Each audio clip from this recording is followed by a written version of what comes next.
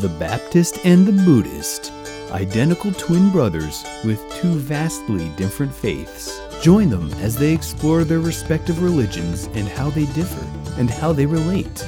Same DNA, different religions. Hey everybody, welcome to The Baptist And the Buddhist. with Mark, And Brian. and we are on Season 2, Episode 6, I do believe. Can't believe I we're don't believe that. this far into Season 2 already. Man, last episode was a whirlwind. No pun intended. Just kidding. That was a really far stretch. And we just couldn't stop there, so we had to go on. We have to have a part 2, basically. But it's going to get a little pretty more much part in 2. detail. Thank you all for those that have reached out to us. I have a couple comments that fit perfectly in this episode. So it's going to be great. But through those channels of communication that are being communicated to us, you can do the same too. Make sure to hit us up. Instagram, we almost have 100 followers already. It's up to like 94, 95-ish. So Thank you guys for following us on Instagram. I don't know what you're thinking there, but hit us up on the rest of the places too, like the places where you can actually find our audio and videos. You can hit us up at YouTube, Instagram, Facebook. We're on the Twitter. You can find us on like TikTok and Reddit, but you can find us everywhere. There's YouTube. not much going on there I already yet. said YouTube. But definitely all the podcast apps out there as well. Find us there. Give us a... And you can also review. email Yeah. at baptistandbuddhist@gmail.com. Yeah, exactly. baptistandbuddhist@gmail.com. Give us reviews, good or bad. We don't really care. We want to know what you guys think, first of all. So, I mean, we've had... They spend too much time talking. I don't know, like... It's a podcast. Oh, yeah. What do you expect? Juggling? Well, now that you mention it. Contact juggling. There we go. I forgot. I think that was just subliminally in my mind. Like, oh yeah, he was contact juggling before the show started. So, Never during the show. We don't want it to be that fun. no, definitely not. We want to be serious. So serious. Yeah. No. So we're gonna. Last time we kind of started almost backwards of what I wanted to do, but like it worked really well. Last time we talked about all the fun UFO and ghosts, aliens, and supernatural stuff, and there's just so much that you can pack into that topic. And for me, on my side at least, it kind of overflows to this topic, which would be more of an introductory topic to the topic. Do you know what topic? We're talking about the spiritual realm and... Yes, the spiritual realm and... or the angelic realm, or whatever you want to call it. That spiritual realm, whatever that looks like. And we're going to talk about that.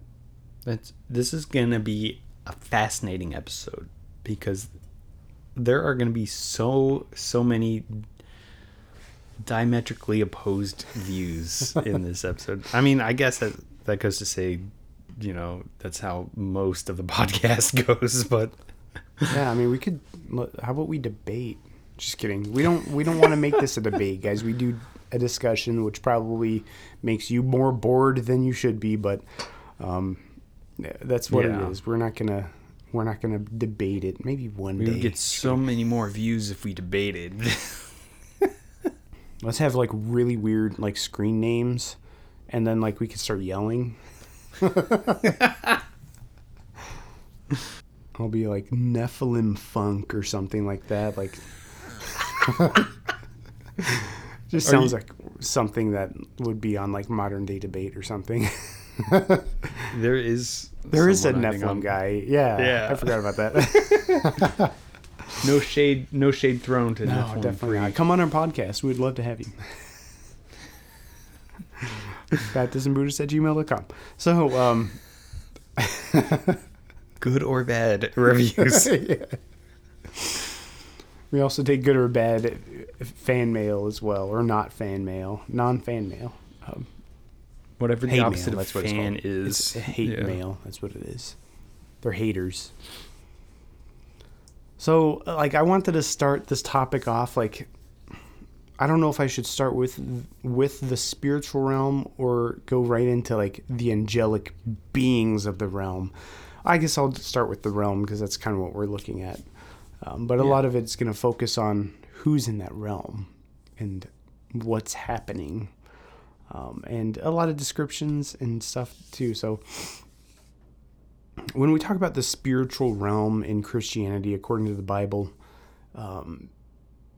from my perspective, from my paradigm, that spiritual realm is a very real realm. It can be tactile, it can be seen, it can be experienced, and it can be it's a place you can be in. But according to the Bible, and I'm not going to do a ton of like digging into the Bible and referring, because I have a ton of notes on this topic, and I'm going to try really hard to slim it all down. But in the Bible, you see that the spiritual realm is one that can be hidden from humans, from our eyes, and it can be revealed to our eyes as well. And it can be visited by mankind, or at least seen by mankind. And we went through, when we looked at cosmology, we saw that there was the third heaven, which is like the realm that God dwells in, and it's a real place outside of the universe, outside of this. If the universe was a bubble, it's like outside of the bubble, and like very real. There's an actual border. There's something in between the second heaven, the universe, and the third heaven, the universe. But there's also almost a dimensional aspect of being able to go in between heavens and exist on the same plane, but in a different dimension almost. And there's a Bible verse that talks about it. It lists 4 dimensions, and that kind of clues me into like the extra dimensional quality of the heavenly realm, or the spiritual realm, if you will. I don't see it as some esoteric, like there are just glowing beings floating around like aimlessly that you can't really comprehend. The Bible says that things in heaven are a shadow of things on earth. It says you can understand the heavenly things by what you can see. So if I cast my shadow, I can understand the shape of my hand on a 2-dimensional plane. I can understand that my fingers move. I can even sometimes sense a depth with my shadow. Like, oh yeah, that's closer, that's further. So I can understand my hand is there, but when I actually look at my hand, it's so much more real, and there's so much more detail than the shadow has ever shown me before. And that's because I can see it in 3 dimensions. So I kind of attribute that quality to this heavenly realm. And there are things that we would recognize. I'll list off some things that the Bible mentions, and we should be able to recognize them if we were to be transported to the third heaven right now. We would be able to see oh yeah, that's a mountain, that's a building. It's not going to be like some weird thing like, oh, I've never seen this before.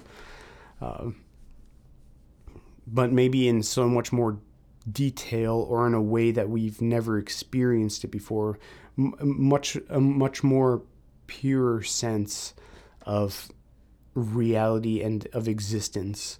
And I think what we are experiencing in a 3-dimensional world, limited to what mankind can experience, it's that much more real. It's much more real than what we're experiencing now. So, I mean, what else can I say about this that is not going to take hours?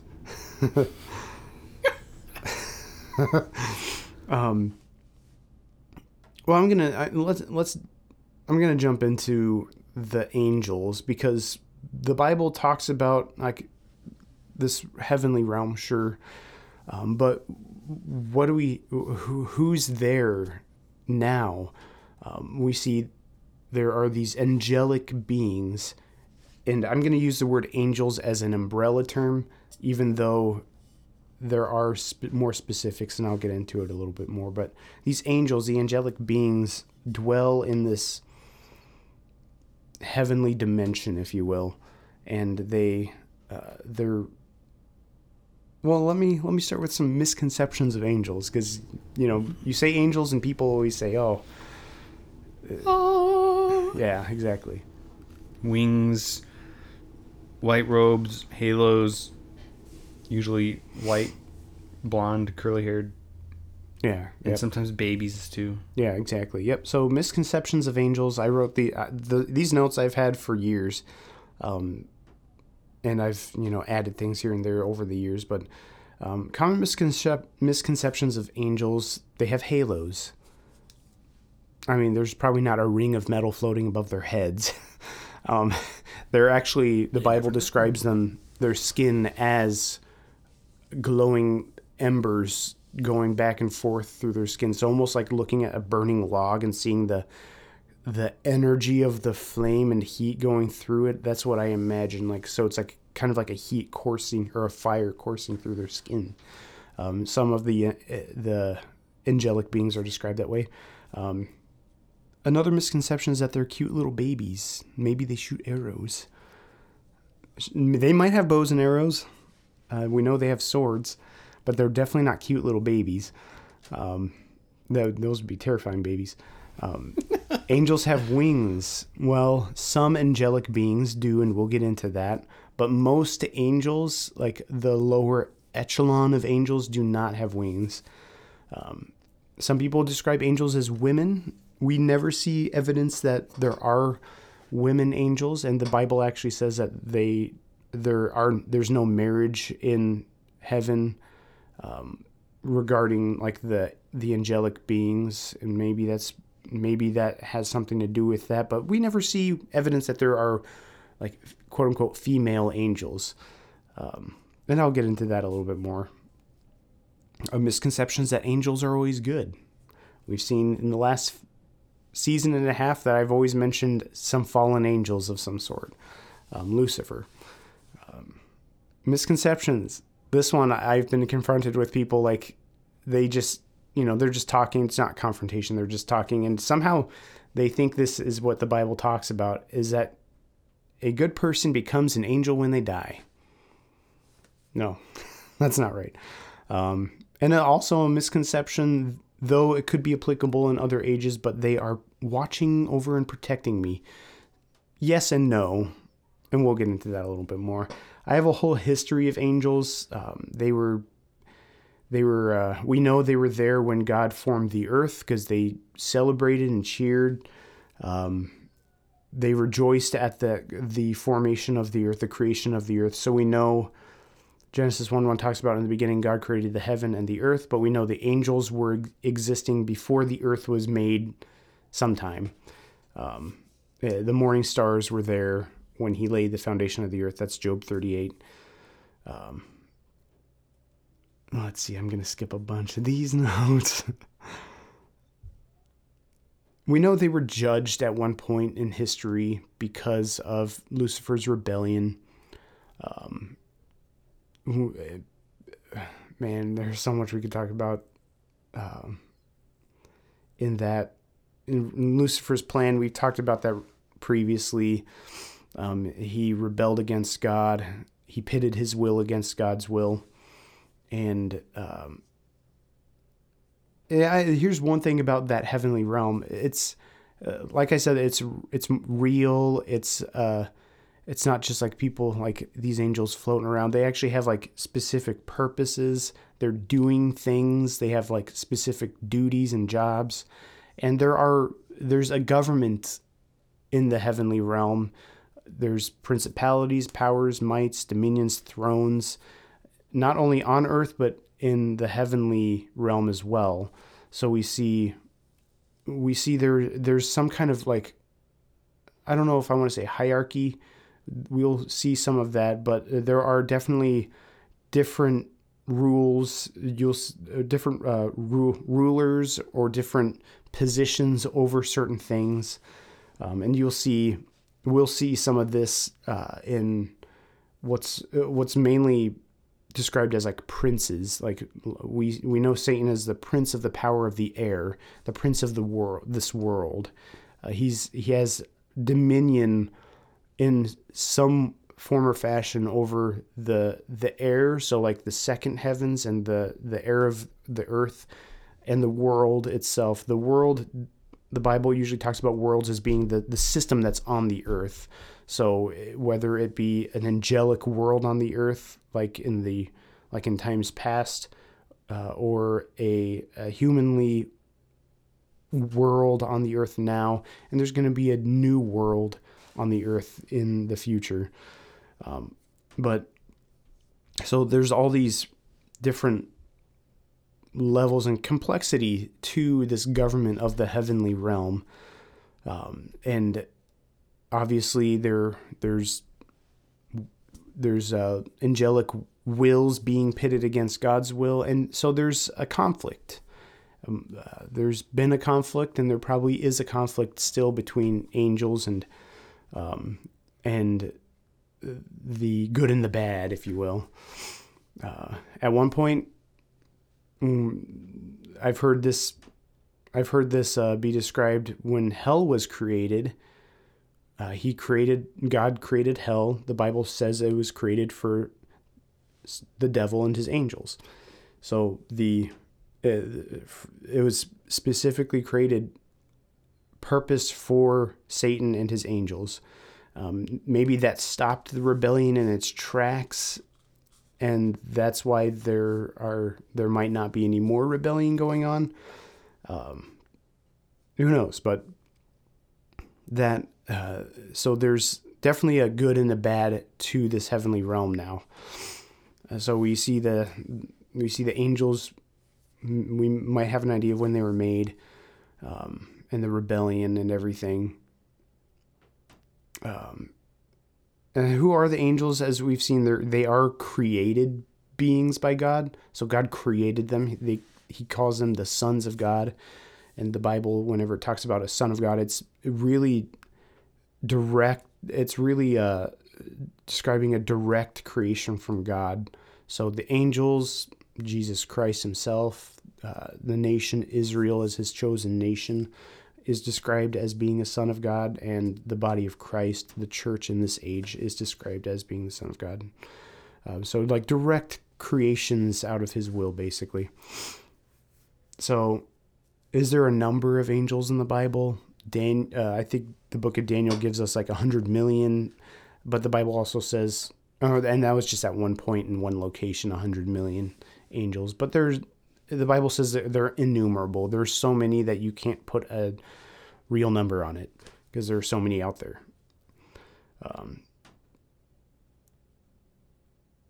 And let's see here.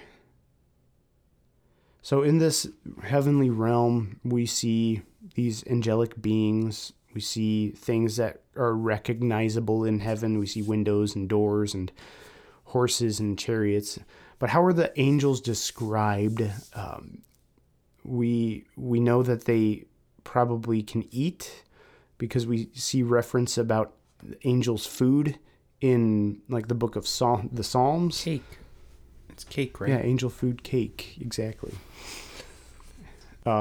Which, I mean, I think when it refers to angel food in one spot, it's referring to the manna from heaven, which has a very disturbing origin. If you look into it, it's actually one of the heads of one of the 7 heads of the dragon that's broken, that's smitten, and it's broken for food for Israel in the tribulation, at least.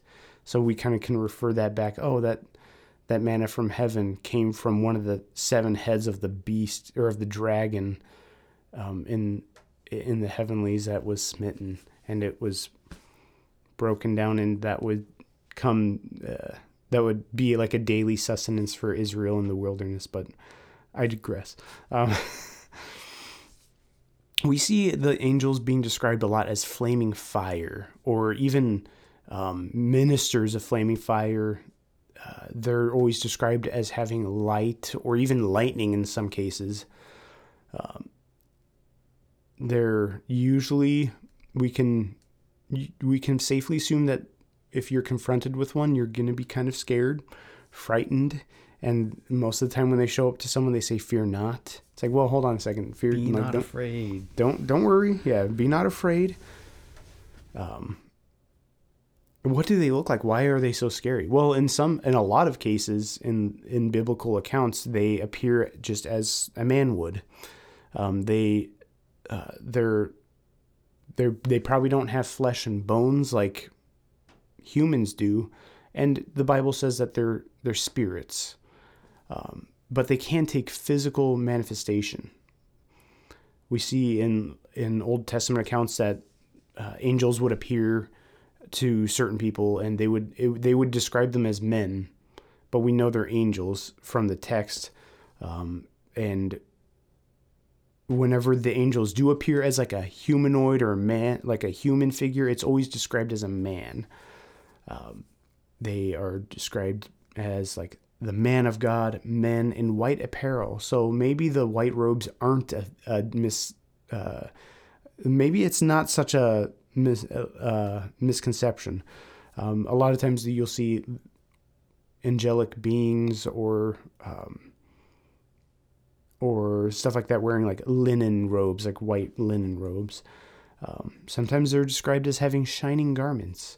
I do remember when Moses came down from the mountain with the tablets, his face shined like an angel. It's like, oh, okay.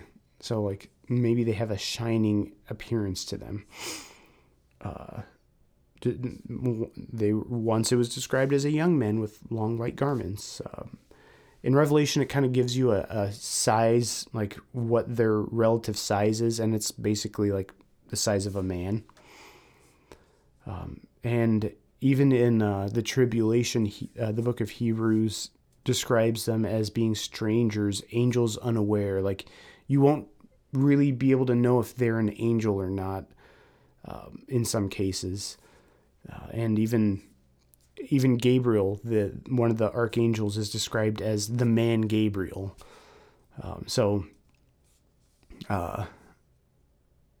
There's always that man-like quality to them. And then in Matthew, it talks about there being no marriage in heaven, and basically talking about, like, we can kind of refer that there's no like procreation in heaven, and we'll get into that a little bit. But we assume that they're all male-like, or male, like a male. So in a lot of passages we see them, we see horses and chariots. I believe when they appeared on the mountainside I think it was like in one of the books of the Kings or something, that they had horses and chariots. So they have tools, and they have animals, even heavenly animals as well, which is an interesting topic. We'll do an episode on animals one of these days. Yeah, I mean, angel horses, and then dragons earlier, like. Yeah, and we can know who that dragon is too. But I'm going to get into some of the classifications of angels really quick. We know they have personalities. They don't have. I don't think they would have the qualities of a man, as in our soul, in the way we think and our emotion and everything. But we know that angels have a will, because Lucifer pitted his will against them. We know that they have desires and lusts. They have a mind to think, And they even have emotion, because Satan has wrath. He has emotion against God, really. That's where his wrath is. But they also have power. Peter tells us that they're greater in power, and that the angels don't rail against Christ, and they have some kind of authority. But and you even see Jesus was made lower than the angels. So there's kind of like a power hierarchy. Like, okay, there's man, there's Jesus, there's like Jesus the man, there's angels, and then obviously there would be God. And Jesus the man didn't have the abilities or the nature of angels, but he did have the nature of God still. And that's that great strange relationship of the fully man and fully God. Man, where else can I go with this? We even see classifications of angels. Yeah, yep. That's where I'm going next. But also regarding their power, you see like one angel at one point kills 185,000 people, and like he probably didn't even have to wipe sweat off his brow. And even in Revelation, you see one angel standing in the sun, like it doesn't affect them at all. So some have powers over certain things, some have powers over regions, and we'll look at that a little bit. Classifications of angels. There's a lot of different classifications. The most famous ones are the cherubim. Those are the floating babies. Just kidding. They are four-faced beasts that would probably give you nightmares. The first cherub you see in the Bible is when Adam and Eve are kicked out of the garden. They came down with a flaming sword, and there were cherubim on each side. Cherubim means cherubs. Im is the plural in a Hebrew sense. So cherubim, cherub, or cherubs, same thing. Cherubim are just a really interesting topic when you look at when Israel was commanded to make the Ark of the Covenant. They were to put two cherubim on each side. And I've seen recreations of the Ark of the Covenant. I've even seen the recreation that Israel, the Temple Institute in Israel, would use if the temple would be set up again. They have the Ark of the Covenant. I don't think it's biblically accurate, because it was just like two angels with wings and not actual cherubim. But I've seen also other iterations and representations with cherubim with the four faces on it and everything. So, and they, on the Ark of the Covenant, there were the two cherubim that would sit on each side of where the glory of God would dwell within the Holy of Holies. And in the heavenly realm, you see there are four cherubim standing around the throne of God, and they have their wings outstretched. And at one point, Lucifer was the cherub that covereth. He covered the top. I think maybe, I don't know if I'm remembering this correctly, but cherub might be mean to guard. I'm not sure exactly on that, but you also see, we talked about last time, the UFO. You see them acting as kind of like the transportation of God as well. There's one interesting thing, like what does a cherub look like? Because in some passages it talks about the face of a cherub. So the cherubim have a face of a man, a lion, an eagle, and a bull or a calf. But other passages says man, lion, eagle, and a cherub, the face of a cherub. It's like, okay, like, does that mean cherub alone looks like has the face of a calf, like a bull? And when you look into that, it's really interesting, because you'll see even they're described as having the feet of a calf, the feet of calf. The cherubim are described that way.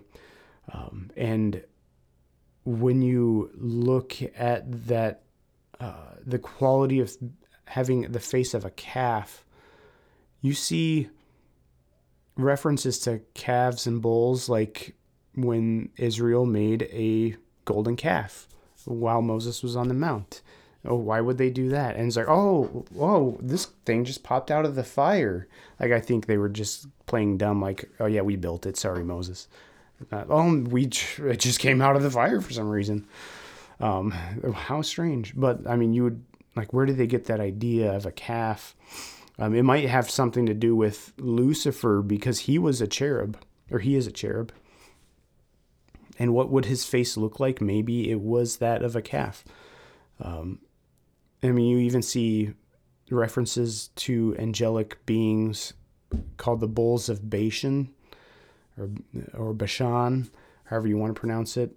And prophetically, they were basically railing against the Messiah when he was on the cross. The bulls of Bashan on every side of him. So there might be something to that.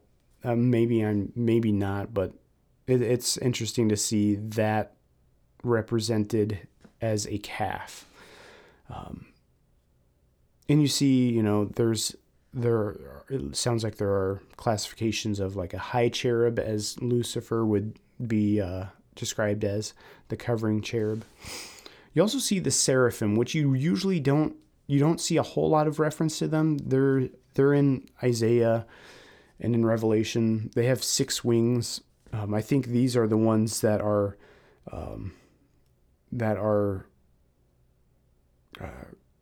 well, I don't remember exactly what they were doing around the throne. I would have to look into that a little more. But there's that other classification of seraphim versus cherubim.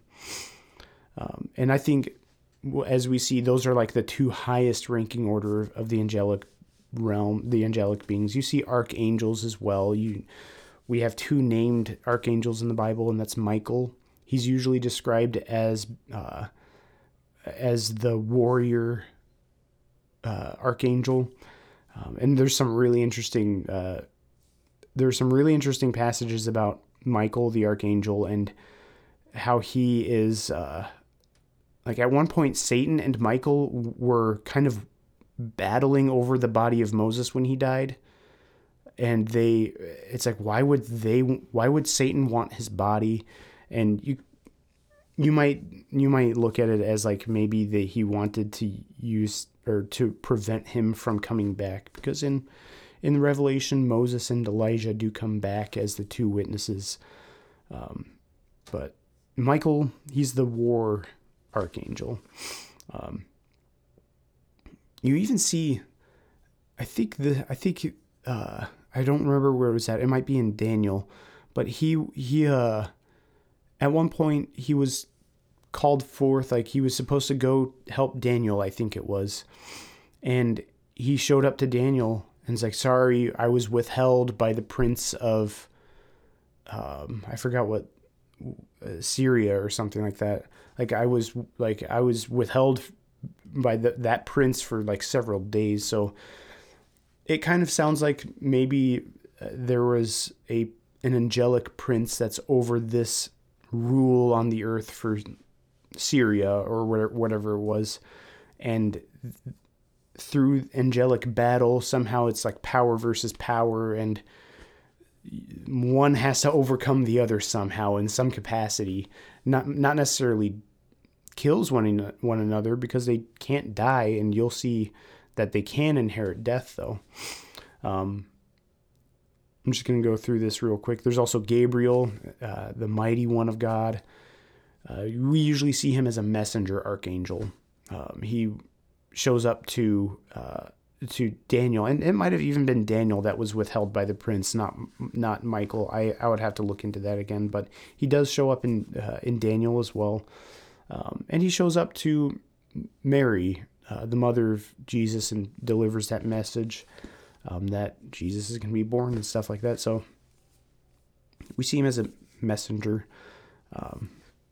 And those are the 2 named archangels that we know of. There are extra biblical texts that name others. We're not sure 100% if they are angels or not, but those would be like, I think of like Uriel. Yeah, I think Uriel was the one that came to mind. Yeah, that's the only one I can ever remember. I don't know why.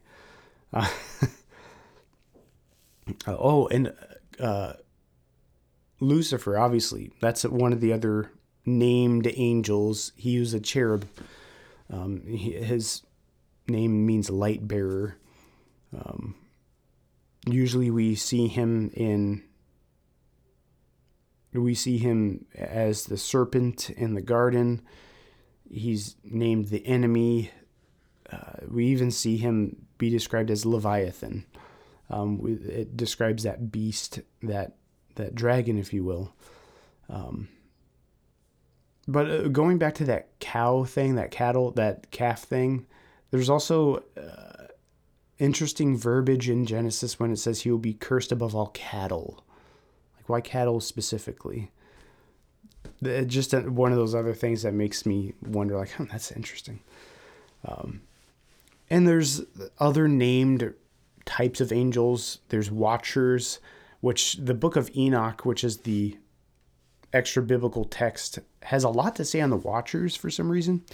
And there's also ones that are called holy ones. Angels are also referred as stars or the elect. And we also see some that are referred to as beasts. So, and ministering spirits as well. And that kind of goes into their duties in the tribulation, ministering to the nation of Israel.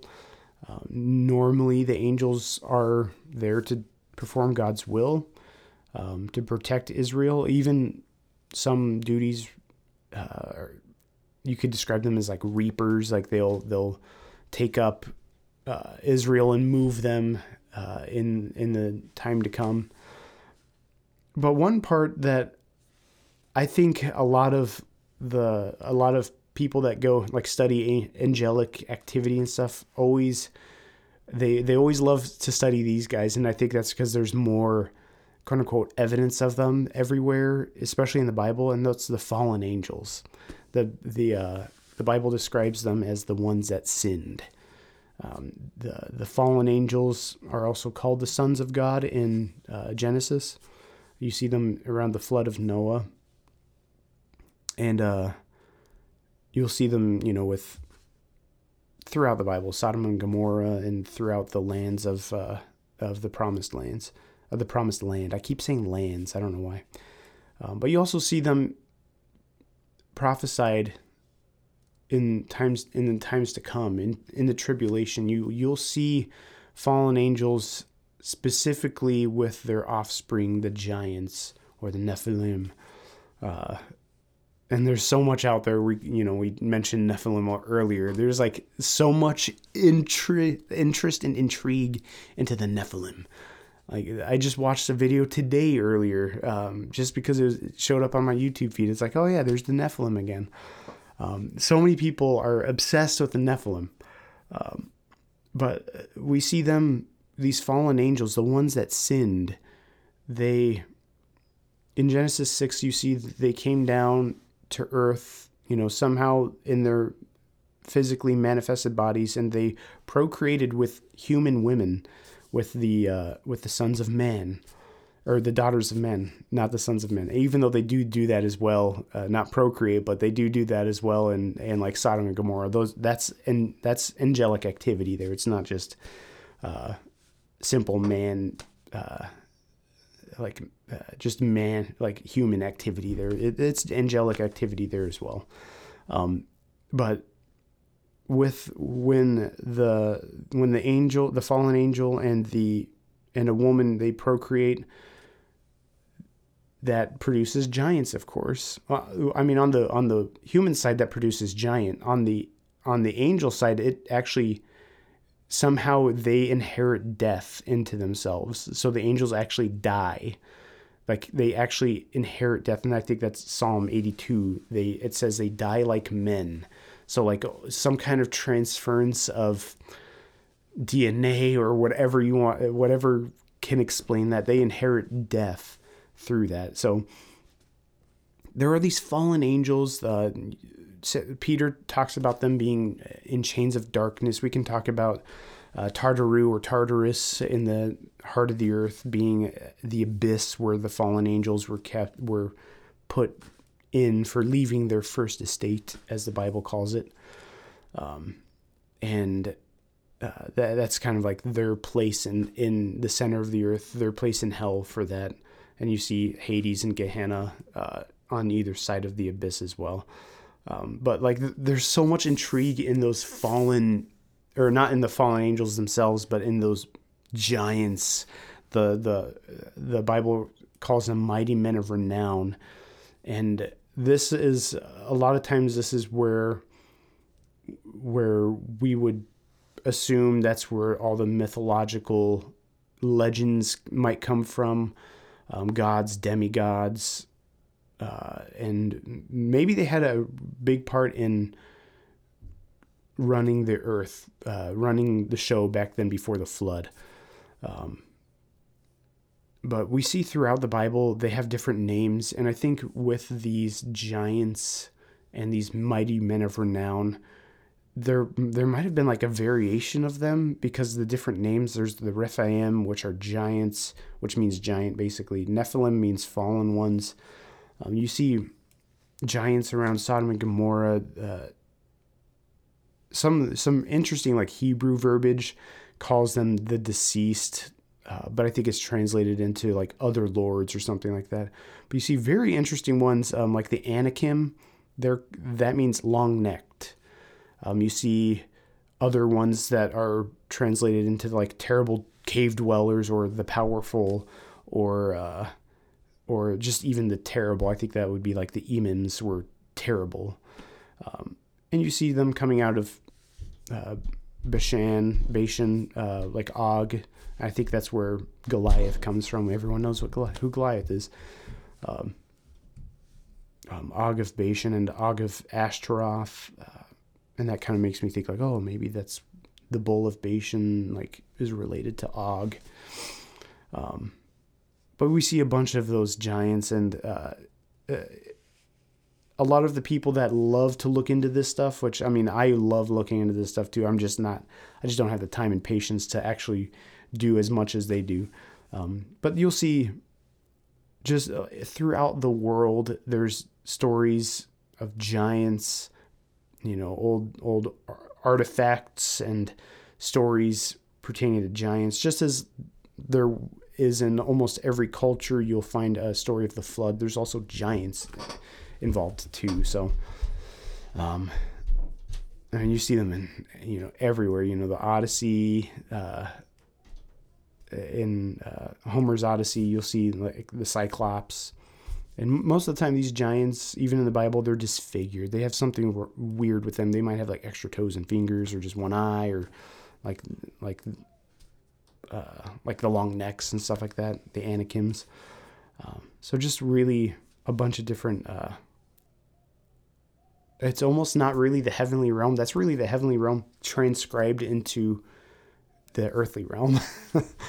So maybe that's a different story. But there's just a lot to be said for that. And, people can go on for hours about this. I've gone through hours of sermons and studies just on the kings of the earth, these giants as well. So it's fascinating. And I think I see a lot of like people, it almost brings up almost a conspiracy theory mindset when you look at these giants and stuff, because like, oh, they're hiding evidence of these giants, and like, I saw this thing, but like it's scrubbed from the internet and you can't find it anywhere. But there are really interesting things out there. It's like makes you scratch your head and it's like, wow, that's interesting. But a lot of with these, like with this kind of topic, it's hard for people, even Christians, to want to accept that this is like biblical facts. Like, oh yeah, these giants on the earth, or even, wow, these angelic beings. I don't know. I think they're just like, all just like, oh, just vague spirits Like, somewhere. oh, UFOs and ghosts? No, but angels are out there somewhere. But like, no, that's definitely not them. Maybe even like really high, maybe in the outfield. Yeah, exactly. Like even really high, well-known, like Bible apologetics will almost dismiss entirely the thought of like these extraterrestrial like ideas and stuff. Like, no, that's way too dangerous to talk about. We're just going to be comfortable saying Satan is the deceiver and that's it.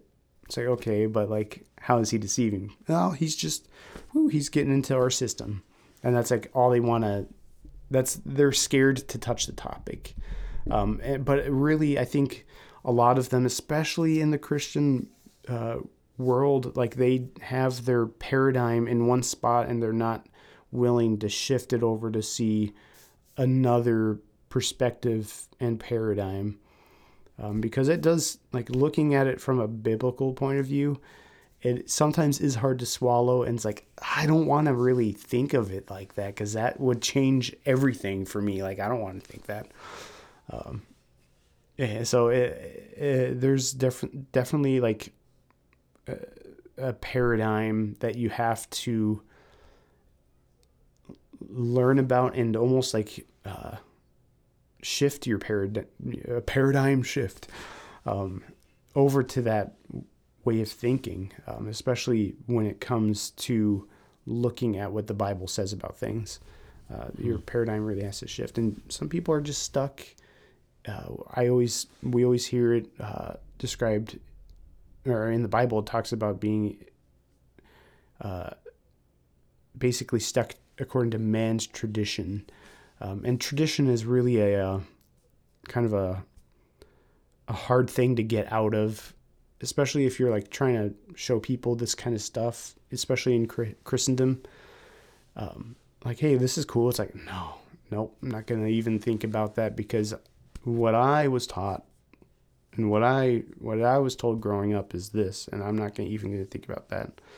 So you just kind of have to be open-minded and allow your paradigm to shift a little bit so it doesn't seem as fantastical or magical as the Encanto song will say. I have kids. So yeah, I don't even know where to go on. We don't talk about angels. Yeah, we don't talk. Yeah. Yes. My microphone is falling. But there's one other thing that I kind of wanted to touch on really quick about angels is their future. Right now, we know there's probably warring against the good angels and bad angels, basically, and what's going to happen to them all. We know the angels, the devil's going to bring a third of the angels down to the earth in the ages to come, and they're going to be basically kicked out of their seats that they have in the heavenly realm, in the universe, like among the stars, basically. And we know that the body of Christ is given places and seats in the heavenly places, and we will reign and we will reign with Christ from there. So basically, like when you see, I think it's at the midpoint in the tribulation when angels are kicked out of heaven. That's basically when the body of Christ goes into the heavenlies and takes over those realms or takes over those seats. And then the angels are basically stuck to earth. And then there's only one more level to go after that. This is like the boss level. And then after that, they get cast into the lake of fire. But right now, the body of Christ is, the Bible talks about how the angels are basically watching us, and it even like goes into some specifics about like, hey, do this because of the angels. Like, why would we do that because of the angels? Because they're watching us. And they're basically learning about the grace of God through the body of Christ, because this is something they didn't even know about because God kept it hid until he said, hey, Paul, guess what? Like, you're going to be an apostle for this specific thing. And it's all mystery. So I'm going to reveal it to you. And Paul's like, well, this is new. I don't want you guys to be ignorant of these mysteries. So I'm going to teach you about them. And even Peter's like, what Paul's teaching is like really hard to understand because that's not what we were taught. So a lot of people always say like, oh yeah, my guardian angel is watching over me. I don't think that's really applicable these days. Maybe in the tribulation, because they will be ministering spirits to Israel, but right now I think they're really just watching and trying to see this whole picture of God's grace that's fully dispensed, and not just dispensed here and there, but fully dispensed, and the long suffering that goes along with that. And in the future, when the end times come and everything comes to fruition, the body of Christ, the people that are saved in this age, are actually going to judge the angels. So we not only get the seats in the heavenlies and a position of power and authority with Christ, but we actually act on those and actively judge the angels. And maybe not like, oh yeah, you're good and you're bad, but like, hey, this needs to be done in order to fulfill God's will. Like, we'll be the judges for them, instead of, I don't even know if angels would be considered judges of men in the past or the future anyways, but yeah, we'll have a position over them. So that's hopefully the short edition of the spiritual and angelic realms for me. So there isn't a guardian angel trying to speak to me through the digital clock on my microwave? No, that's probably a fallen angel in the morning. Yeah, that's definitely a fallen angel. Oh. Yeah, it's a very strange topic, and we can go really in depth if we wanted to, but I'm not going to. Unless you had questions or anything you wanted to point out or say about that. Well, I think you covered it really. It's really interesting stuff, really interesting ideas, stuff that, it surprises me at like the detail of it, like how short and how tall they are, and all that. It's pretty interesting. Mm-hmm. Yeah, I mean, I didn't even go into some of the other physical descriptions of them, but I mean, it's not. I kind of touched on them with like light and lightning and everything, but yeah. So I guess there's a little bit of similarities actually from your Christian standpoint and with Buddhism.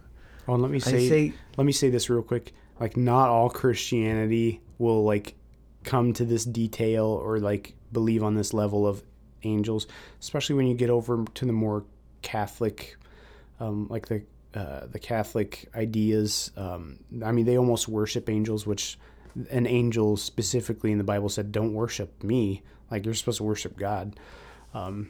So, yeah, not like you won't find every Christian out there believing or thinking this along the same lines.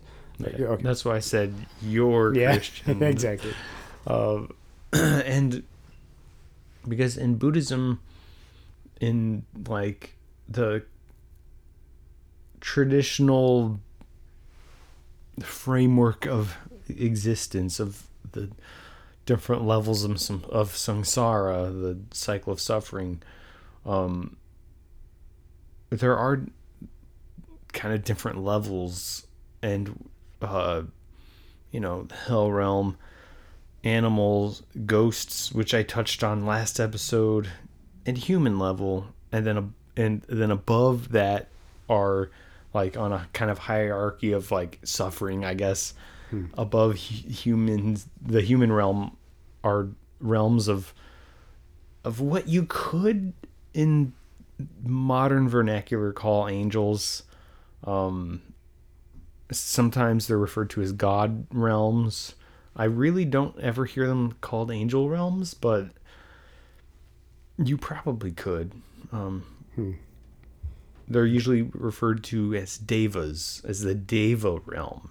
Devas are the gods, which are not at all viewed in Buddhism as any even like polytheistic religions would view it like gods. Oh, they're entities or forces behind, maybe creative forces behind aspects of nature. In Buddhism, there's a little bit of, there might be tree spirits or something. But these devas, these gods, are not ever really on a level of being considered like creators. That's an interesting point, because I was just thinking, oh yeah, the Bible does refer to angels as gods as well, but like it's not. Oh yeah. Like, and oh, you're a monotheistic, you only believe in one God. Well, yeah, but I also believe there are other gods too. But it's like they don't have the nature of the Creator, Jehovah God, Jesus. But yeah, that's an interesting point, because they are called gods in the Bible as well. Yeah. And so I've talked about the different realms in Buddhism, like 5 or 6, but there's actually technically 31 realms. And a lot of them are Deva realms. I mean, it kind of gets like weird how specific these realms are, but I mean, there's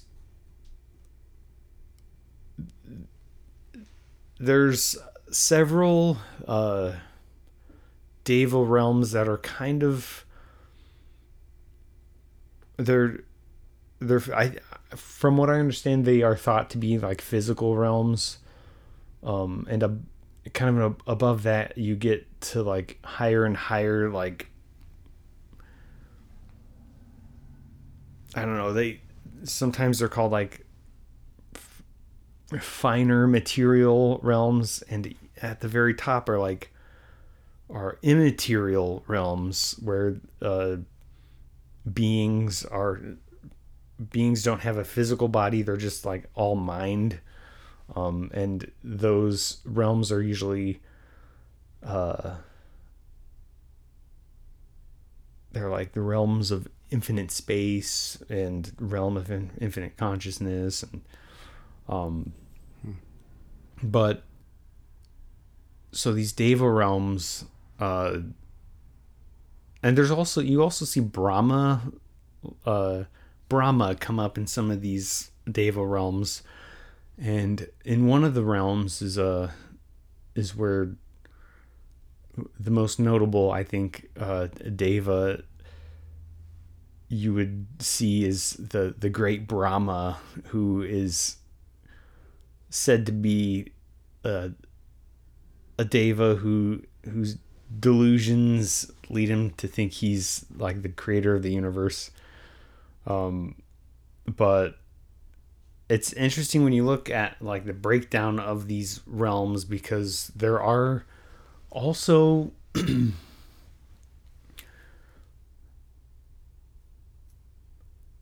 let me backtrack a little, because I don't want to jump into it a little like too without explanation.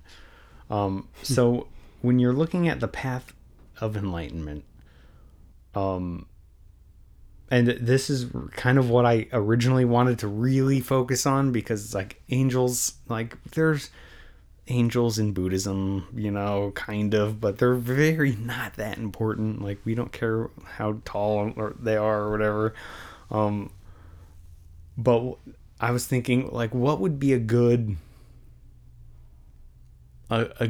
comparison, I guess. And I started thinking about like the classical ideas of what like the Western world thinks of as angels, all those misconceptions. If a good person dies, they become an angel. And in your Christianity, no. But in Buddhism, it's kind of because the framework of samsara isn't trying to explain how the universe looks like. It just explains how the universe kind of works. So karma, the laws of cause and effect, like if you generate good karma, like you will tend toward these deva realms in another life. Just as if you generate negative karma, you start tending towards animals or ghosts or hell realms. And a lot of the Buddhist teachings to the lay people of his time, because the path to enlightenment is what is referred to as a gradual path. So there's like some of the really, starter lessons that he gave the lay people was how to be born into a better realm. Not that that's the end goal, but that can be a goal, maybe even a stepping stone.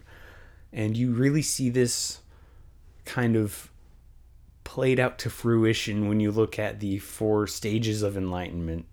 There's like the stream enterer, who is classically said to, once you enter the stream to enlightenment, you will maybe be born like 7 times tops before reaching enlightenment.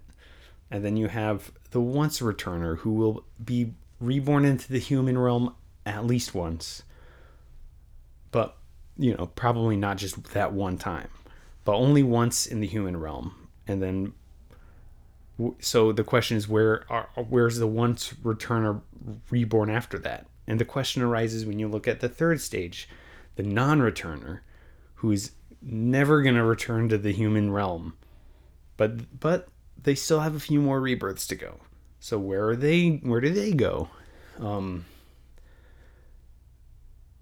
And the answer is that in this framework, there are these deva realms that are usually called the pure abodes. And I think there's 5 of them.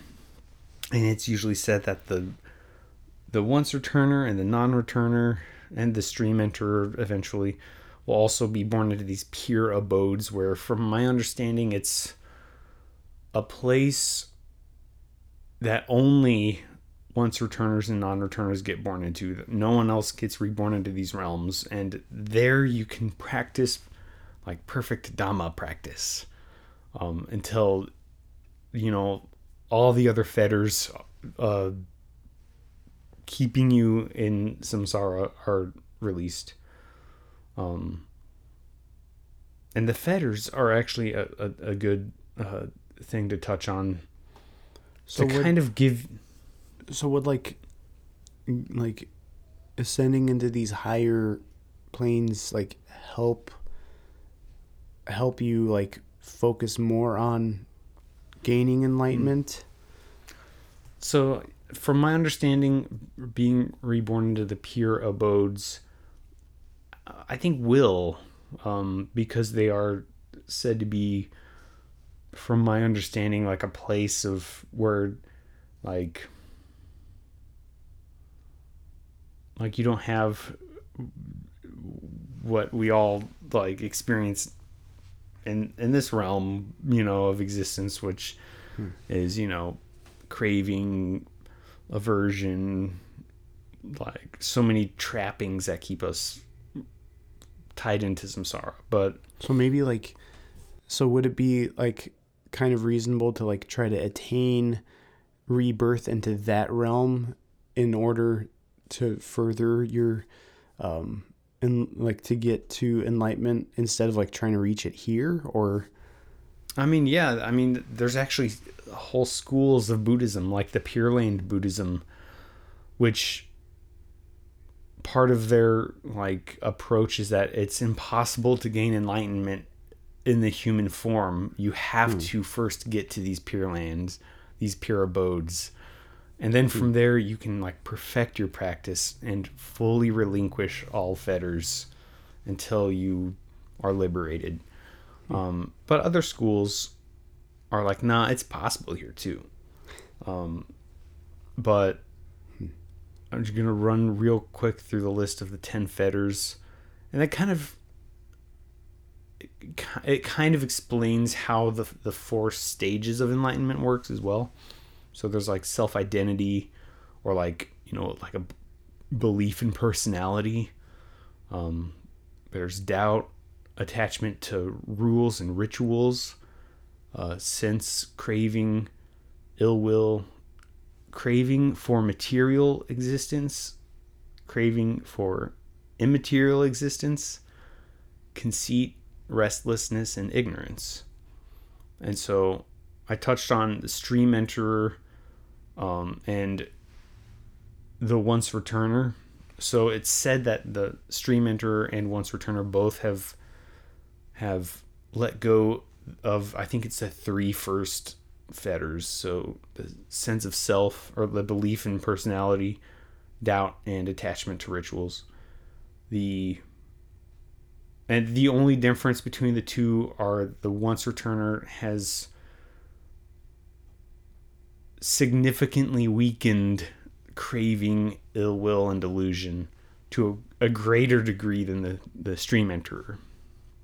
And the non-returners, who are never going to be reborn into the human realm, have and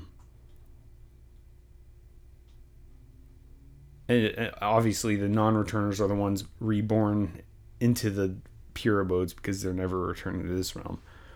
They also have weakened or relinquished the lower 5 fetters. So craving for material form, non-material form, conceit, restlessness, and ignorance, which if I'm doing my math right, only leaves craving and ill will, which makes sense as to why those would be the last remaining ones, because that they are said to be the source of ignorance, of delusion, and subsequently suffering. But and the 4th stage of enlightenment is the Arahant, who is an enlightened person who has destroyed all fetters and will never return to any plane of existence after this life.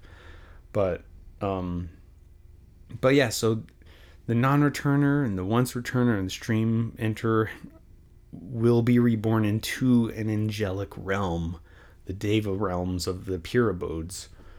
There are many more different Deva realms that are not the pure abodes, and it's important to remember that, like, it's not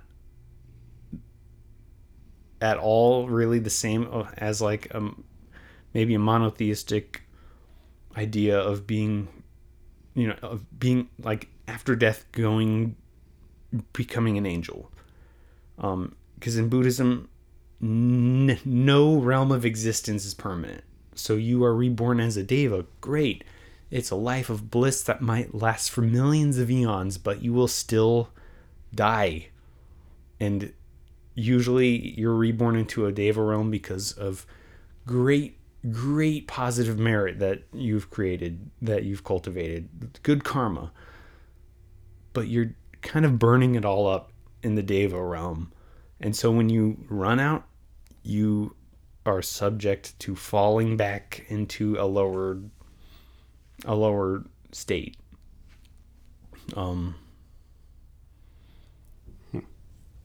And one begs the question, like, this is pretty weird, pretty kind of out there and esoteric as far as like most of the other teachings of Buddhism.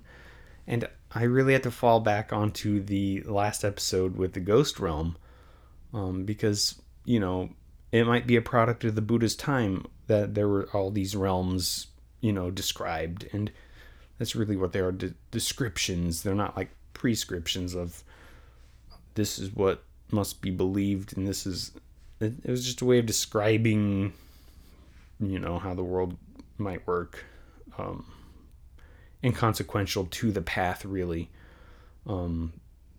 And really, like, Western Buddhists would probably say, oh yeah, it's a great analog for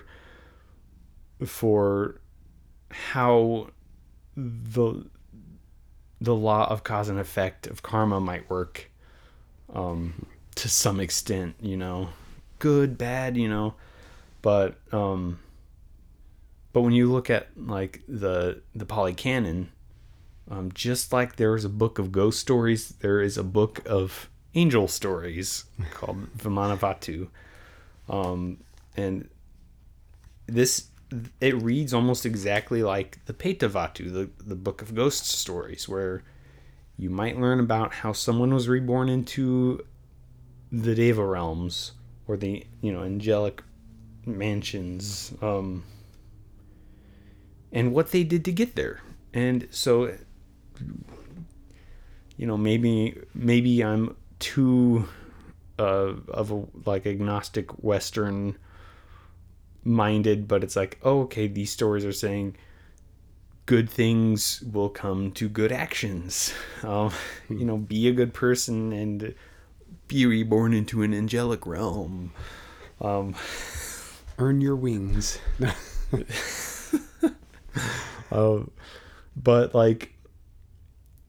But even the goal of being reborn into a Deva realm is pretty short-sighted from like the real goal of practice, which is, liberation from the cyclical repetition of suffering.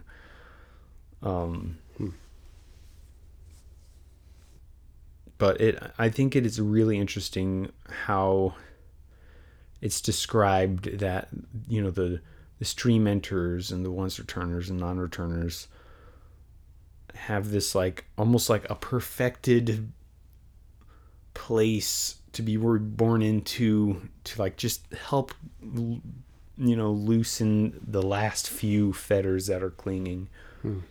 Yeah, when the topic of angels came up, I was like, angels, yeah, but I almost wanted to like really focus on talking about arahants, because to me that's the arahant kind of has the same romanticism of like, oh, I'm gonna become an angel when I die. It's, oh, I'm like a perfected human being who has released all suffering and all causes of suffering, and can finally relinquish myself from that cycle. And arahants, it's just a fancy Pali word that is synonymous really with a Buddha, even though we only refer to Siddhartha Gautama as the Buddha of this time. Arahants are simply enlightened ones, awakened ones, free from suffering. Other schools of Buddhism that do not strictly adhere to kind of an early Buddhist or Theravada kind of sense, we'll also talk about bodhisattvas. And those are, I don't want to say synonymous, but they share a lot in common with our perceptions of maybe kind of guardian angels, because bodhisattvas are enlightened beings who have foregone their own liberation to help all sentient beings. And bodhisattvas are said to exist in one of these Deva realms that I mentioned before, one of the dozen Deva realms, before being reborn into their last human form, which is the human form that they take to help all sentient beings. So would they know that they're a bodhisattva? Yeah, I think they would. Okay. Yeah. Would we know if they were? That's like some people will like, oh, this random mysterious biker came through our church and he just sat there and was like, wonder if that's an angel. Yeah, it's like, I wonder, if they get that from, they get that from like the angel unaware kind of like appearing as strangers thing. From Hebrews, but yeah, that's just my random question for that.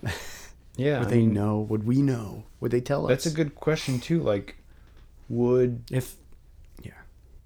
like, I think, would we even know if someone was enlightened? And a lot of people would say, yeah, of course. But maybe not. I don't honestly think we would, because even though a lot of the stories of the Buddha, it's like they looked upon him as like, oh my gosh, wow, something is special about this guy. But there are stories of the Buddha where someone comes to one of the monasteries, or maybe the Buddha comes through a village and it's like, what is this wanderer doing here? Who is this monastic, this mendicant, carrying a bowl and going about in his robes? Like, who is this rando? And it's like, that is the awakened one. And they don't notice, they don't realize, they just see him as another monk. And it's happened, I think, stories within the Sangha of monastics. Monastics from another place come, and it's like, okay, you're a monk, so what? And it's like, they don't recognize that. So I don't think we would recognize. I think maybe we would recognize an awakened person or a bodhisattva by we would recognize their actions and their intentions, but not their nature, I think. Just like, people say the Dalai Lama is, like in the Mahayana traditions, they say the Dalai Lama is the incarnation of the Bodhisattva Kuan Yin, this Bodhisattva of compassion. And that's really hard, for people to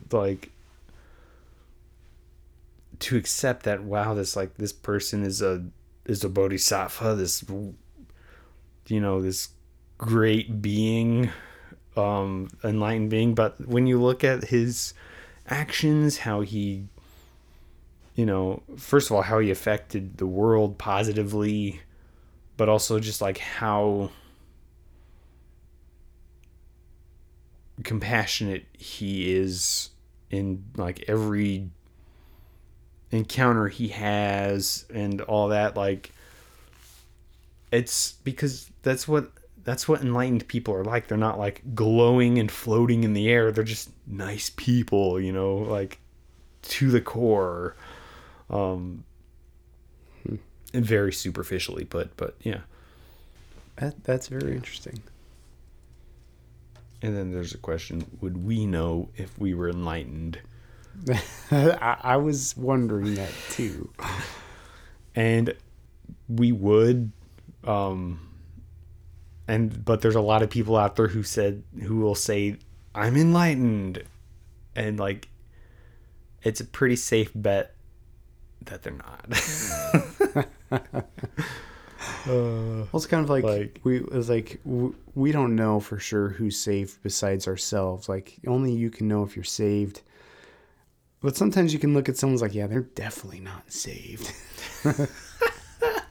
I think the best advice that I've heard is to treat everyone as if they are enlightened, or as they are a bodhisattva, because then your behavior to them can't do you or them any harm, and like, it's not about, are they actually enlightened? I better, like, if they're not, I'm gonna be really mad. Yeah. But more like, you know what, why not?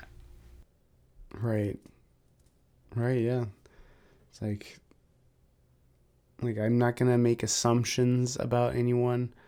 Like, if they're bearing the fruit of the seed that they have, okay, great. Like, but in Christianity, there might be some people that act saved that aren't saved, and they just want to act the part. So yeah, I mean, I'm not gonna, I can't say whether or not someone is or not, but I can definitely look at their lives and see how it might have had an effect on them. And maybe they just are having a bad day or a year or something. Who knows? Yeah, that's a really good a really interesting, you know, comment that, like, you know, they might act saved, but they're not. And it's like, whether or not they are or aren't, how you treat them won't change that, you know? And the same with someone who's enlightened, you know, like, you treating them that they're enlightened or you treating them not like they are not enlightened won't change the fact if they are or not. Right. You know, like, they could be, they very well could be, and nothing you can do will change that. And, like, at the end of the day, it's really kind of none of your business if they are or not, because in the end, it's not a popularity contest. It's not like, oh man, they really got us good. Yeah. It's, you know, the result will follow whether or not we believe them or not. Yeah. I hear this a lot from my pastor and other preachers. Like, when you get to heaven, you'll be surprised who's there and who's not. Because, like, you suspect on, like, oh yeah, me, like, I'm definitely gonna see them, and, like, definitely not them. But then when you get there, it's like, oh, huh, where are they? So yeah, that's there's, like, stories, I think, from the Zen tradition where, you know, there's a group of monks and one of them is illiterate and not very bright, and just can't really grasp the teachings very well, and everyone's just like, wow, like, he's so far away from where we are.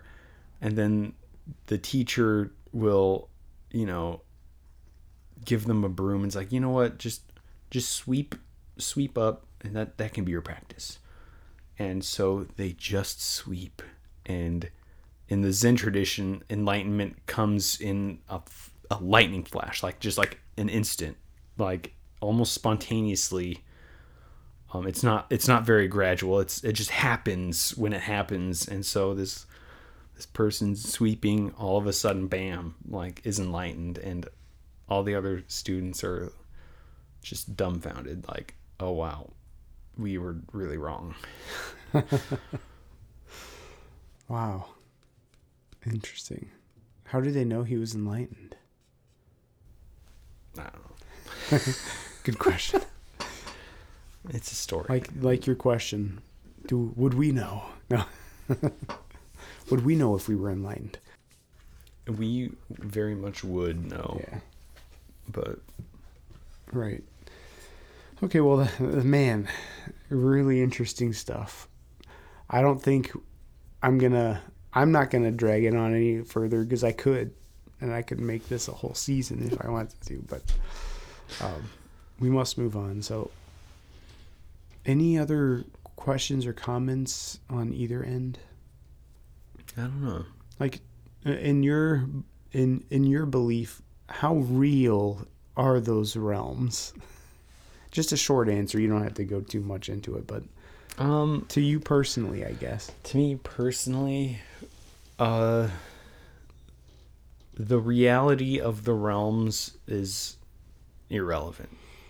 I guess my question is not how real, but it's how real. I'm kidding. Yeah, like, I always think about this, like, there's such depth to these stories of ghosts and devas and hell realms, and it's like, and a lot of Buddhists are like that's kind of not very Buddhist, you know, especially in, like, Theravada circles or modern Western Buddhist circles where there's not a huge superstition, you know. Mm-hmm. And it's like, how does this fit in the Dhamma? And it all comes back to the idea of karma, of, like, good deeds don't necessarily get you into a God realm, but they do produce fruits that probably could compare to, you know, that have godly the merit. bliss of a god realm or something. Okay. And vice versa. Bad actions, and thoughts and intentions and stuff could produce fruit that might as well be a hell realm. You know? Okay. Well, I'm gonna call it, and because we could go on forever, but I wanted to bring this up live, just to put the pressure on you. We're talking about these realms, and I want to venture next episode into animals in the animal realm. Because we kind of talked about that, so I'm just going to make a natural transition. Okay. If you disagree, our fans will be disappointed because this is live and recorded. No, I'm kidding. I guess I have no choice. No, I think it's a good idea. Yeah. I do want to mention one question that our number one fan, Ulissa, posed to me the other day was if there are the fallen angels that are in hell, in the hell realm. I mean, in their abyss. I'm not trying to use Buddhist terms. The hell realm, in their abyss, because Peter talked about the fallen ones that were cast into the chains of darkness, basically. Are they able to move in and out of that into the earthly and heavenly realms? And we kind of discussed that off air, obviously. And no, they can't, because they're bound in chains of darkness. Those ones specifically that sinned, the ones that sinned, are bound in chains. And, people always think there are demons in hell poking you with pitchforks or torturing you, but that's not the case. They're being tortured themselves. They are seeing the torment that was prepared for them. So that's another misconception on the other side of that heavenly realm, is Satan's not down there right now, and the fallen angels that are there right now aren't torturing anyone. They're bound there as well for their judgment, and they're reserved for judgment in the day of judgment as well, and they're going to get it probably worse than anyone else. Like Satan's probably going to get a worse punishment than anyone else. So thanks for submitting that question, Ulissa. That you describing, like, I don't know why it took me this long to like kind of do this comparison, but the fallen angels had fallen from an angelic state to a hell realm. And that's exactly what the devas do too. Once your life as a deva is, comes to an end, you naturally fall into lower states, maybe even hell realms, if the karma is, just right. Well, one thing that kind of contrasts that is how the Bible describes that they left their first estate. Those angels left their first estate, like willingly, like they're like, maybe they somehow abandoned their heavenly realm nature to become that physical manifestation on the earth. And through that relationship, that's how they inherited that death. Like they die like men. And then obviously, as judgment was poured out onto the earth by way of flood and they died, what remained of them, their soul or their spirit, went into that abyss. And that was reserved specifically for the angelic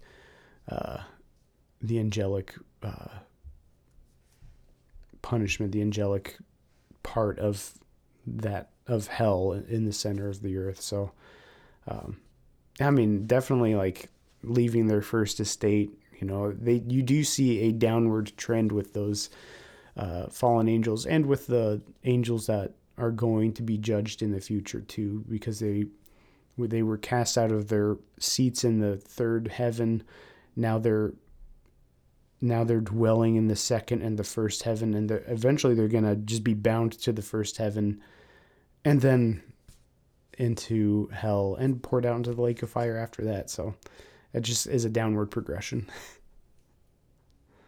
And you kind of see that reverse with mankind. Like our souls are destined for hell, but as we get saved, we see an upward trend, a heavenly hope and a heavenly promise as we get out of that. And we're still, our flesh nature is still bound by sin, but we will see freedom from the sin nature as we get our new bodies and dwell in the heavenlies from there. So it's kind of different charts going up and down, different trends. Yeah. But guys, just like Ulissa, reach out to us. Let us know what you think. If you want to follow up on this topic, we will have another part if you guys want more discussion. We want to hear from you if you want to hear from us.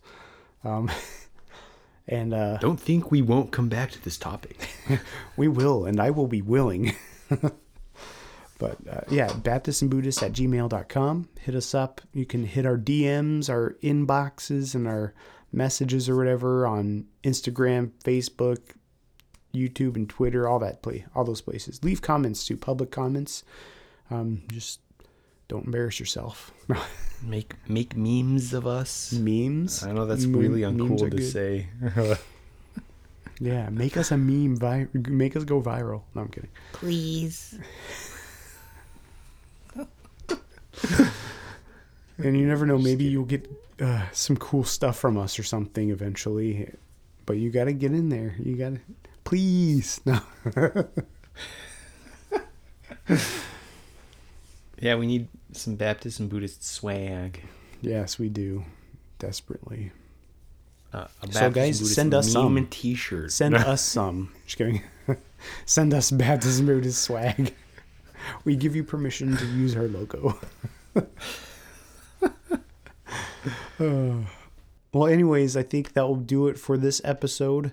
Man, good stuff. So interesting from both angles. And the comparison, I thought there was going to be less, but there's quite a few comparisons. That can be made. So that was really cool. That was really cool to see. So I guess until next time, guys, do what you do.